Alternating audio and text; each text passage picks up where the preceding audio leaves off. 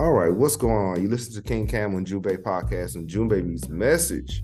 And I'm glad that you guys are here with me one more time. And this is night school.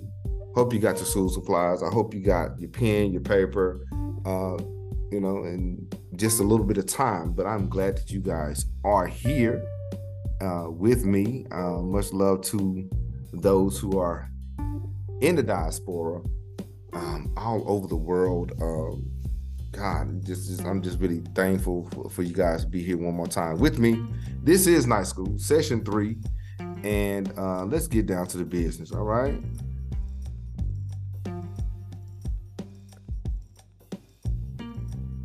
All right, now, this is, first of all, this is an introduction to African history, right? And it's geared just for you. It's geared just for you, and it's designed to foster a life of learning and understanding. It's not just one of those things where you just listen to a lecture and, oh, that was nice. It's something that you should be able to take with you. It's something, I hope there's something that I say that you'll be able to say, hey, I didn't know that, or hey, let me add to it. This is this page. This is what it's about. Don't forget to like, comment, subscribe, and much love to the fam that has followed over this time. This is our 3rd year in the podcast, so I really appreciate that. But it's designed for everybody. Now, this session will be once a week. Okay, once a week. I may post a little bit more frequent than that, but it's normally once a week. And we're gonna go over a few readings on the continent. I won't read the book for you. I do encourage you guys to read and add on to the conversation. All right. And some people ask me, King Cam, you always talking about Kemet this, Kush that. Are there any other civilizations outside of Kemet? Absolutely. There's plenty of it, and we're gonna get down to it. I think this book is the greatest book. Well, not the greatest book. It is a great book that covers the whole continent, and it's pretty even.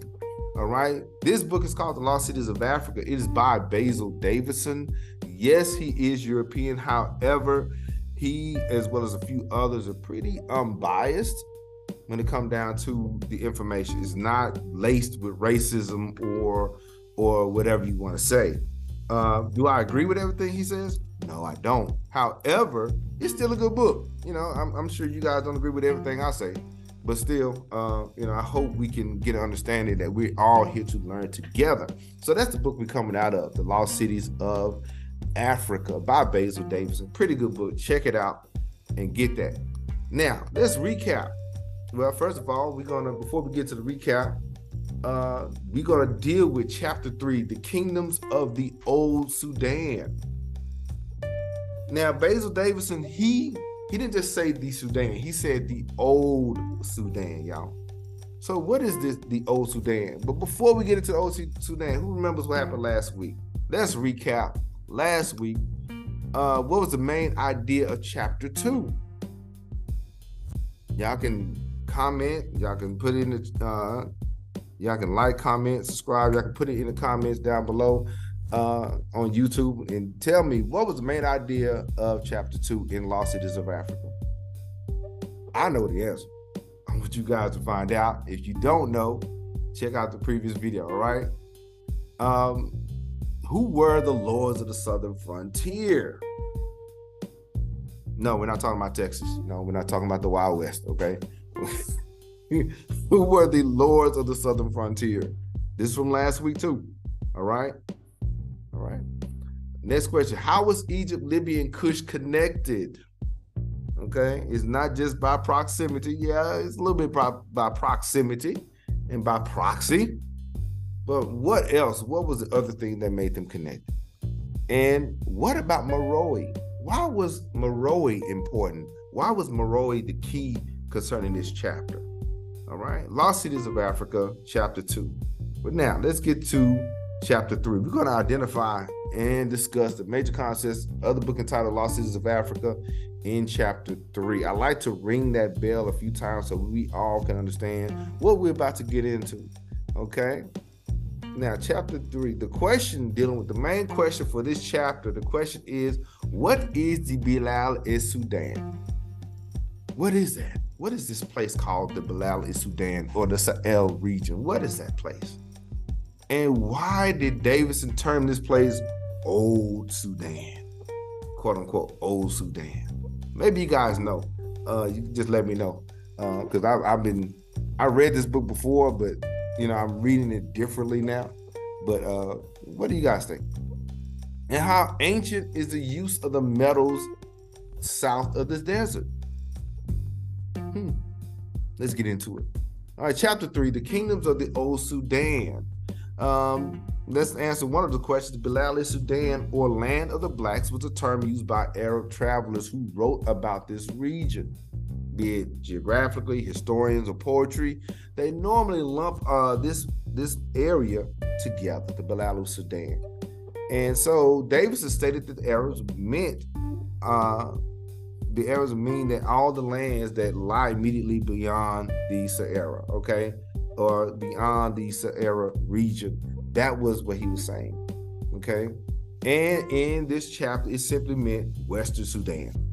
In chapter 3, in that book, it just simply means Western Sudan, west of the country called Sudan. That was the Old Sudan. Okay, it spans an estimated 4,000 miles, beginning at the country of Sudan all the way to Mali. That is a lot. You could actually fit the United States in that strip of land, and you still have space. That's how large it really is. Those modern maps, y'all, these modern maps really don't do it any justice at all. Think about that. 4,000 miles. Goodness. Some of the countries in Africa are larger than our largest state in the United States. That's something. But now, I'm sorry, I did have a typo. The early East, it says East, but it should be West Africa. My fault, okay? Discoveries at Nok, all right? So, where did the people go? Where did the people go? You guys could tell me. You guys could tell me the type. Once the people of Egypt fell, once Kemet fell, where did they go? Y'all could tell me a type of what, like I tell my students, where did they go? Where did they go? What do you think? Okay, we're gonna get right into it. Where did they go? Okay. Now, this is what happened. After the fall of Meroe to Axum in the 4th century, the word began to spread about the Sudan. And how did they get there? It was migration. They was moving. They was moving out of the Nile River Valley on westward and southward, right? And so they called this place Sudan, the country of the blacks. Okay, so they left. Because of all those invasions that was happening, be it Greece, be it the Phoenicians, be it whoever else, they just start leaving. Would you? If you experienced an onslaught of war, famine, you're not gonna stay. Come on, y'all. All right, some people, I'll stay. I'll stay in Kush and Kemet. Okay, but life is more important than your pride. All right, so not everybody left, but the majority, some people did leave. I don't have the numbers. Some of you guys are very brilliant. You can tell me those numbers. But after the fall of Meroe to the Axum in the 4th century, they start to move. They start to migrate. And word began to spread about this place called the Sudan, the country of the blacks. Early West Africa, by the 7th century, according to the book, these Africans moved northward into Spain. We know the story. Northward into Spain, and they took over this place in Europe. They call it the Al-Andalus, okay?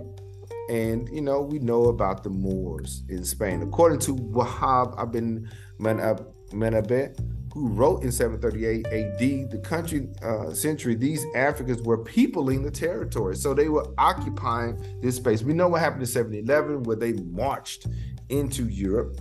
The Africans, as well as many others, marched into Europe. But then in 738, they started to people the place. They started living there. Groups mixed and mingled together, forming alliances. as well as families. Yeah. Families do come out of this. People start having children. People start getting married and everything. We're gonna be here for a while. So guess what? Let's grow and thrive together. That kind of thing, right? Now, early West Africa, the descendants, according to the book, all right, include the descendants of Cush, included the people of Sudan, the Quran or Goran, east of Lake Chad, Zakawa people, Habesha, or Abyssinia people, the Copts or Coptic people, the Berbers. So this was according to the book, these are what the authors identify as the people of West Africa at this time. The descendants of Cush, including the people of Sudan, the Quran people, Goran or Zagawa people, the Habesha people, the Copts, the Berbers. Now, my question is, was there more? I'm sure there were. And so 200 years later, another gentleman named Abul Hassan Ali al-Masudi, okay, in his book, The Golden Medals, mentioned migration patterns of East Africa to the West. This guy here wrote about how they moved. Okay, I'm going to read it. All right, here it is. All right, in the book, page 54, it says, the sons of Cush, the son of Canaan, traveled towards the west and crossed the Nile. There they separated. Some of them, the Nubians and the Beha and the Zanj, turned to the rightward between the east and the west, but the others, he says, very numerous, marched toward the setting sun.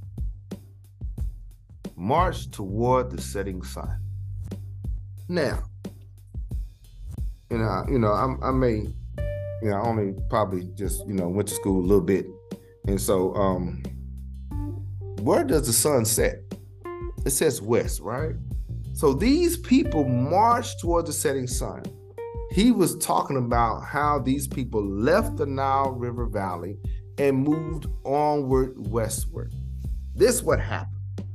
After the fall of Cush and all the infighting that was happening, these people said, look, I'm out. Y'all coming? Okay, let's go. Right? So there were others. Nowadays, there's other major ethnic groups in the Old Sudan, and I have to shout them out because this is what when I came into reading this book, y'all, when I came into rereading this book, when I think about Western Africa, these are the people I thought about. But the book has a surprise for me. I was not ready for it. You know how you read something. Let me pause it real quick. Let me stop here. You know how you read something and you say, I know what the answer is going to be. I know what they're going to say. I read it again, y'all. And it took a turn because he talked about the old Sudan. We're not talking about the modern Sudan. Okay? Remember, the old Sudan. We know the Bilal Sudan is 4,000 miles and everything, but he rung the bell saying the old Sudan. What is the old Sudan? All right? So, but the modern people that live there now are the Mandinka, much love to Mandinka, the Bambara people, the Songhai people, the Dogon people, okay, the Fulani, Hausa, Tuareg, and that's just to name a few. I know you guys know a little bit more than I do. What are some other ethnic groups in the area that I didn't mention? I know there's a lot. Okay, you guys can tell me in the comments. Y'all can shout them out on the YouTube page. Yes, we're on YouTube. So like, comment, subscribe. Let me know. I know I missed a few. And my family in West Africa, they may get on me. So I want them to let me know. Okay, but these are some of the major ethnic groups. Not all. All right.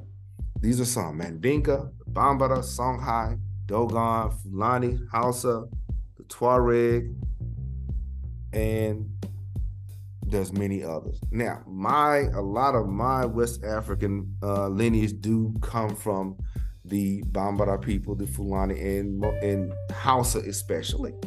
So this whole segment is really near and dear to me. So it's very personal.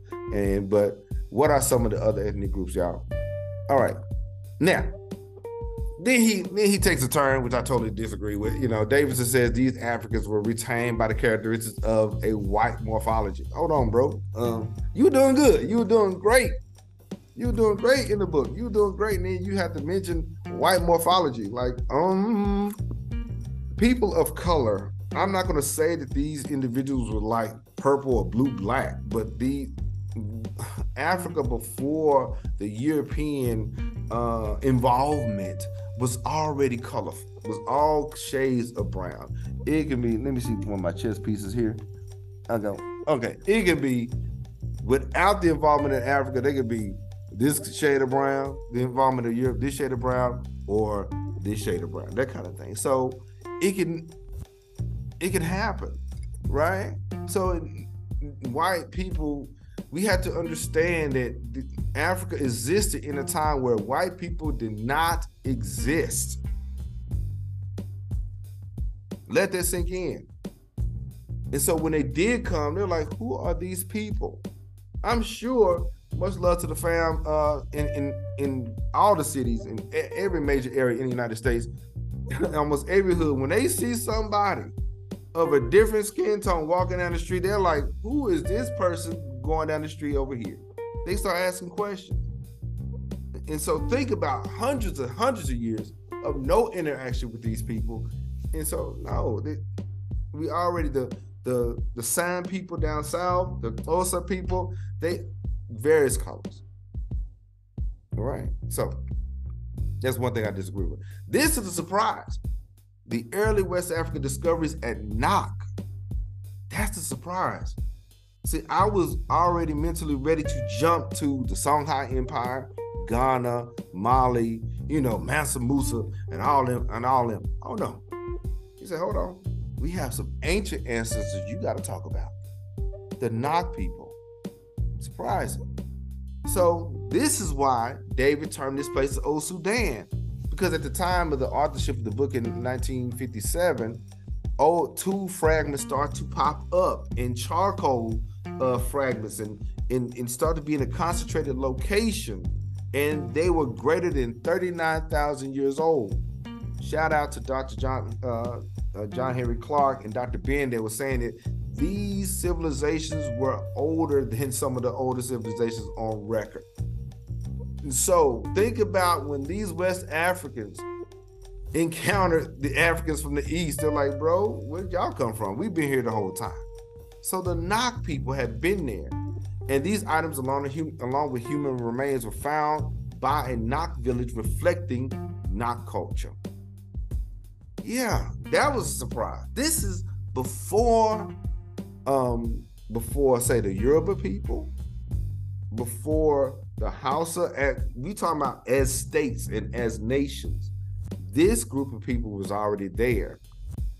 Okay, so who were the Nok people? Who were they? Who were the Nok people? One of the earliest known groups in West Africa. Davidson called them an interesting and advanced culture. So they are, or Dr. Ben would say, a high culture. These people was already thoroughly civilized long before anybody got there. This is the Old Sudan. Nok people, the Nok culture. I may be pronouncing it wrong, but I'm sorry. But so they had paintings of men, women with a beautiful and sensitive realism, according to the book, before 3000 BC. That's page 58. I gave you the page number. Check it out. Interested in advanced culture before everybody else got there. So there was some people there that was already there. It's like, some people that came into the West and said they discovered something. Like, bro, no, you didn't. Right? So according to Davidson, they were the ancestors of some of the people currently living in Nigeria. Interesting. The Nok people, Old Sudan. All right. Now, there's a segment in the chapter that says from Kush to Carthage, Notice he didn't say from Kemet to Carthage. He said from Cush to Carthage. So he goes from the Nile people that's in that on that belt along the equator, but he kind of moves northward just a little bit. But my question is, why didn't he mention from Kemet to Carthage instead of, like he said, from Cush to Carthage? Was there a cultural linguistic connection? Absolutely. That whole area was connected. Okay. So remember, Cush, Carthage, Kemet, Axum, Nile people, these are all African nations, all African people. So yeah, there was a cultural and linguistic connection. So Al-Masudi restates the legend. They marched towards the setting sun. And Davison stated they basically marched from the Nile region to Niger. They didn't go all the way west. They had the park. They went along the Niger River, along Chad, even though Lake Chad was not connected to the Nile at the time. However, the people were. The people were connected. So think about it. When you guys are moving, you don't leave who you are back at point A. Now you at point B, you bring everything with you and you try to make it better. So think about it. Lake Chad was not connected to the Nile, but the people still were. So therefore the culture and the language was. So what is this movement from Cush to Carthage? All right, they marched from the Nile River over to Lake Chad. And I have a statue here. Okay, it is a Yoruba statue. Why did I put that there? We're going to talk about that. So they moved along the Trans-African route from Cush to Carthage. And then what else happened? Because there's a lot of things that happen that people don't really realize that was going on. Because when they left their home, but their memories were still intact, right? When you leave home and when you go somewhere else, or like me, when I go from one school to the next, I don't just divorce it before, right? Like I said before. So remember, in Cush, along the Nile River Valley temples were guarded by granite statues of lions and rams. Just said, okay, King Cam, why are you saying that? You said that last week. Okay, we're gonna find out today, right? We're gonna find out. We're gonna get this in. The same images that were in Kemet were found in Napata or Sudan, right? The ram and the concept of the hidden one, a moon, was a Nile Valley concept. It's okay, yeah, we talked about Kemet and them last week. Hold on. They moved from this place to somewhere else, right?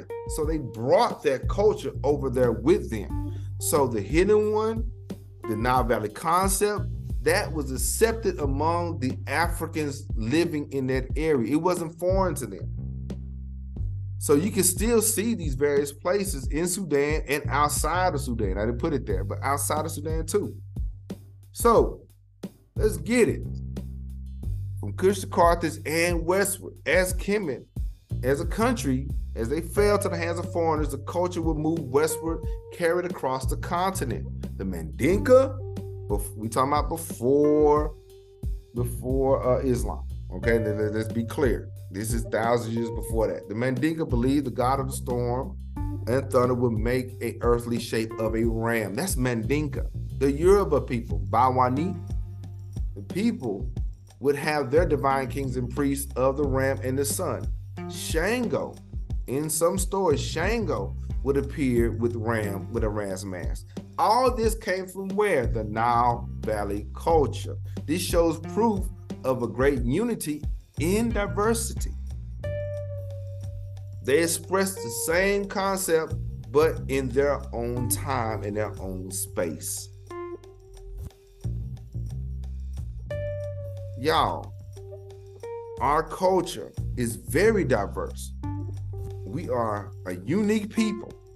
We don't have to be divided on everything. Let's agree on something and move forward. This is what they're doing right here. No, they can't do what they used to do 1,000 years ago and make the tekenin or an obelisk but they could still maintain the culture. And speaking of culture, Yoruba in Dallas, I've just been told in Dallas, the Yoruba Festival is going down tomorrow, October 7th. Yeah, much love to my Nigeria family, the Yoruba people, what's going on with it. Yeah, so, all right, much love to my Yoruba fam. But yeah, the Kemetic culture, the Kushite culture, okay, scratch that. The Nile Valley culture was an African culture. And as they went westward, okay, towards the setting sun, the Mandinga picked some of that up, the Yoruba picked some of that up, and you saw the unity in diversity. Now, according to Davidson and other scholars, the founders of the Yoruba people came from the Middle Nile region between 7th and the 10th century. Okay, this is not the first time I heard this. Okay, I read it in here, but I also got another book. I didn't bring it with me. But this other book mentions that culture was coming from Kemet. But other nations mention them coming from the east also. Okay, so that's the reason why I'm very adamant as saying that Kemet and Kush and Axum along the Nile, they are African too. Because Bamoon, there are stories that the Bamoon people came from the east, came from the Nile Valley. The Hausa people came from the Nile Valley. Mandinka people came from the Nile Valley. Matter of fact, the Dinka people are the cousins of the Mandinka people. Go figure. But I'm sure there's other nations that in their stories, in their folklore, they mentioned they came from the east or they came from either Sudan or Khartoum once upon a time. You just had to listen to our own scholars. That's enough. Listen to the people at Harvard and these other schools that go and just listen to one side of the story. Listen to grandma, listen to grandpa, and listen to the elders and the jellies that are telling our stories. That's how we get there. All right, so yeah, a lot of these Western African nations, a lot of them did originate from the Nile Valley, showing migration patterns. We're not even going to get into genetics. That's another discussion another day. But there's a section in there called the coming of iron. So the question is, how ancient is the use of metals in the south of the desert? Now, we know that the Nile Valley culture was making use of metals before the Common Era. That's another thing I disagree with the author about, because he was trying to make the iron making or metallurgy process a new thing. No, that's more than 10,000 years old. Okay, but so we know the Nile Valley culture was making use of metals before the Common Era. He kind of dated it light-handed. I disagree with him on that. But the Africans knew about gold or Nube before 4000 BC. That's why we got the word Nubia, Nubia, right? But get this, y'all. The knowledge of iron smelting was a sacred thing, okay? Understand that our people knew how to put stuff together. And when you know something, you like to either refine it, make it better, and then you want to be able to pass it down properly. Right? So the knowledge of iron smelting hardly reached the West or Central Africa before the Common Era. This is what the book says. I totally disagree with that. But that's what it's saying. He said hardly reached West Africa, Central Africa before Common Era. Why is that? You know, like I said, I'm going ahead of myself on the slides, but I disagree that Africans worked with metals eons before the first century, but I didn't write the book. So the transfer of knowledge was only passed down through sacred rites coming from Meroe. This knowledge was only passed down through sacred rites from Meroe. And so the knowledge of iron smelting, the transfer of knowledge was only passed down. Okay, the knowledge transfer might have been a Kushite royal practice, keeping the craft of ironworking a closely guarded, this is what the book said, royal secret. So, because once you have a skill, and you're the only one or the only group of people.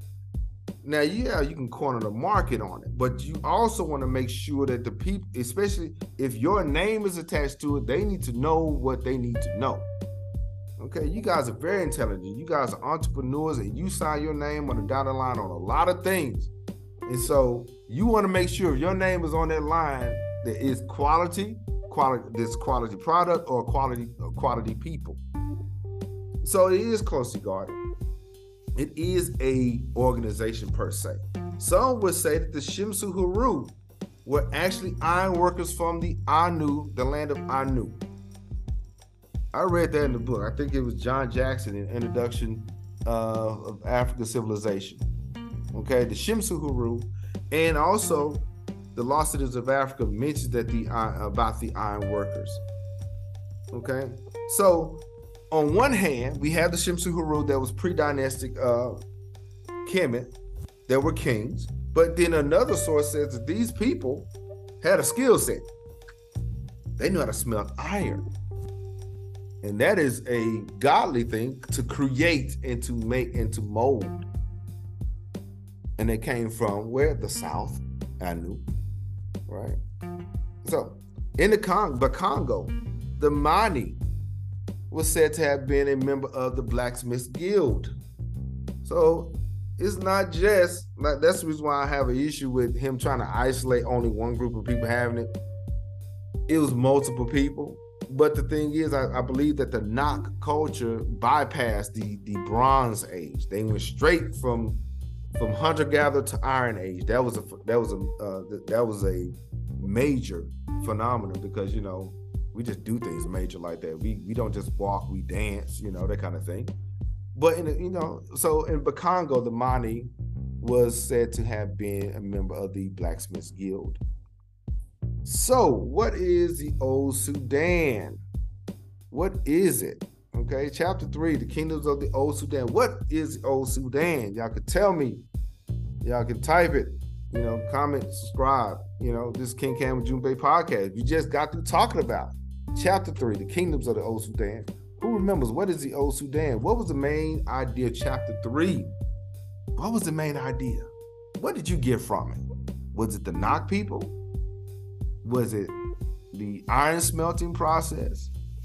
Was it how they marched towards the setting sun? Okay. And after Cush fell, according to David said, where did the people go? I kind of gave you the answer. My bad. Sorry. Where did they go? And what is the Sudan? And what is the Old Sudan? Remember, I kind of jumped the gun thinking when I think about West Africa, I think about, Songhai. I think about Mali. I think about Mansa Musa, Timbuktu, University of Saqqara. But the Old Sudan, the old Bilal Sudan. Yeah. And how ancient is the use of metals south of the desert? All right. All right. So what's next, y'all? What's next? Yeah, you guys got homework. I gotta be me. I gotta be me. What is it though? For more on the Bilal Sudan, check these guys out. Home Team is good. Home Team on YouTube is good. Abdullah Quick is good. Yaya Sabaka, he's really good. He gives you like modern updates. And the AE Learning, there's many others, fam. That's just off the top of my head. Okay, there are many other great sources. I can't claim to be the expert in this. I'm just, we just going through and learning together. These guys, ladies and gentlemen, are really good. Okay, they're very knowledgeable. And as time going, I would shout some other people out, but that's off the top of my head what I could think about. And challenge you guys to read chapters 3 and 4. Okay, read chapters 3 and 4. And since we're talking about the Bilal Sudan, let's pray for peace and unity and stability for our family along the Sahel region, y'all. They're going through it. Okay. Yes, there's some turmoil there, but in between, there's some lives that are there. Right? Let's pray for our cousins out there, in the Bilal Sudan. Okay. But yeah, you just got to listen to King Cam and Junbei podcast and Junbei Means Message. And today's message is early West Africa. the discovery of the knock culture. All right. And don't forget to like, comment, subscribe. Oh, I forgot. I have some good news. I am now the new board president for the board of directors at the Ellis County African American Museum and Hall of Fame. So we will start doing some live sessions there. We'll start doing some live teachings there, and it's going to be fun. So I'm very excited about that. Tell me what you think, and it will, of course, YouTube is going to post Saturdays. The podcast is going to post on Tuesdays, but I'm glad you guys are here with me, hanging out, learning a little bit. And don't forget to read. Okay, read the book, check it out, and I will talk to you later. This is King Cam and Jube podcast, and Jube means message, and I will talk to you later. All right.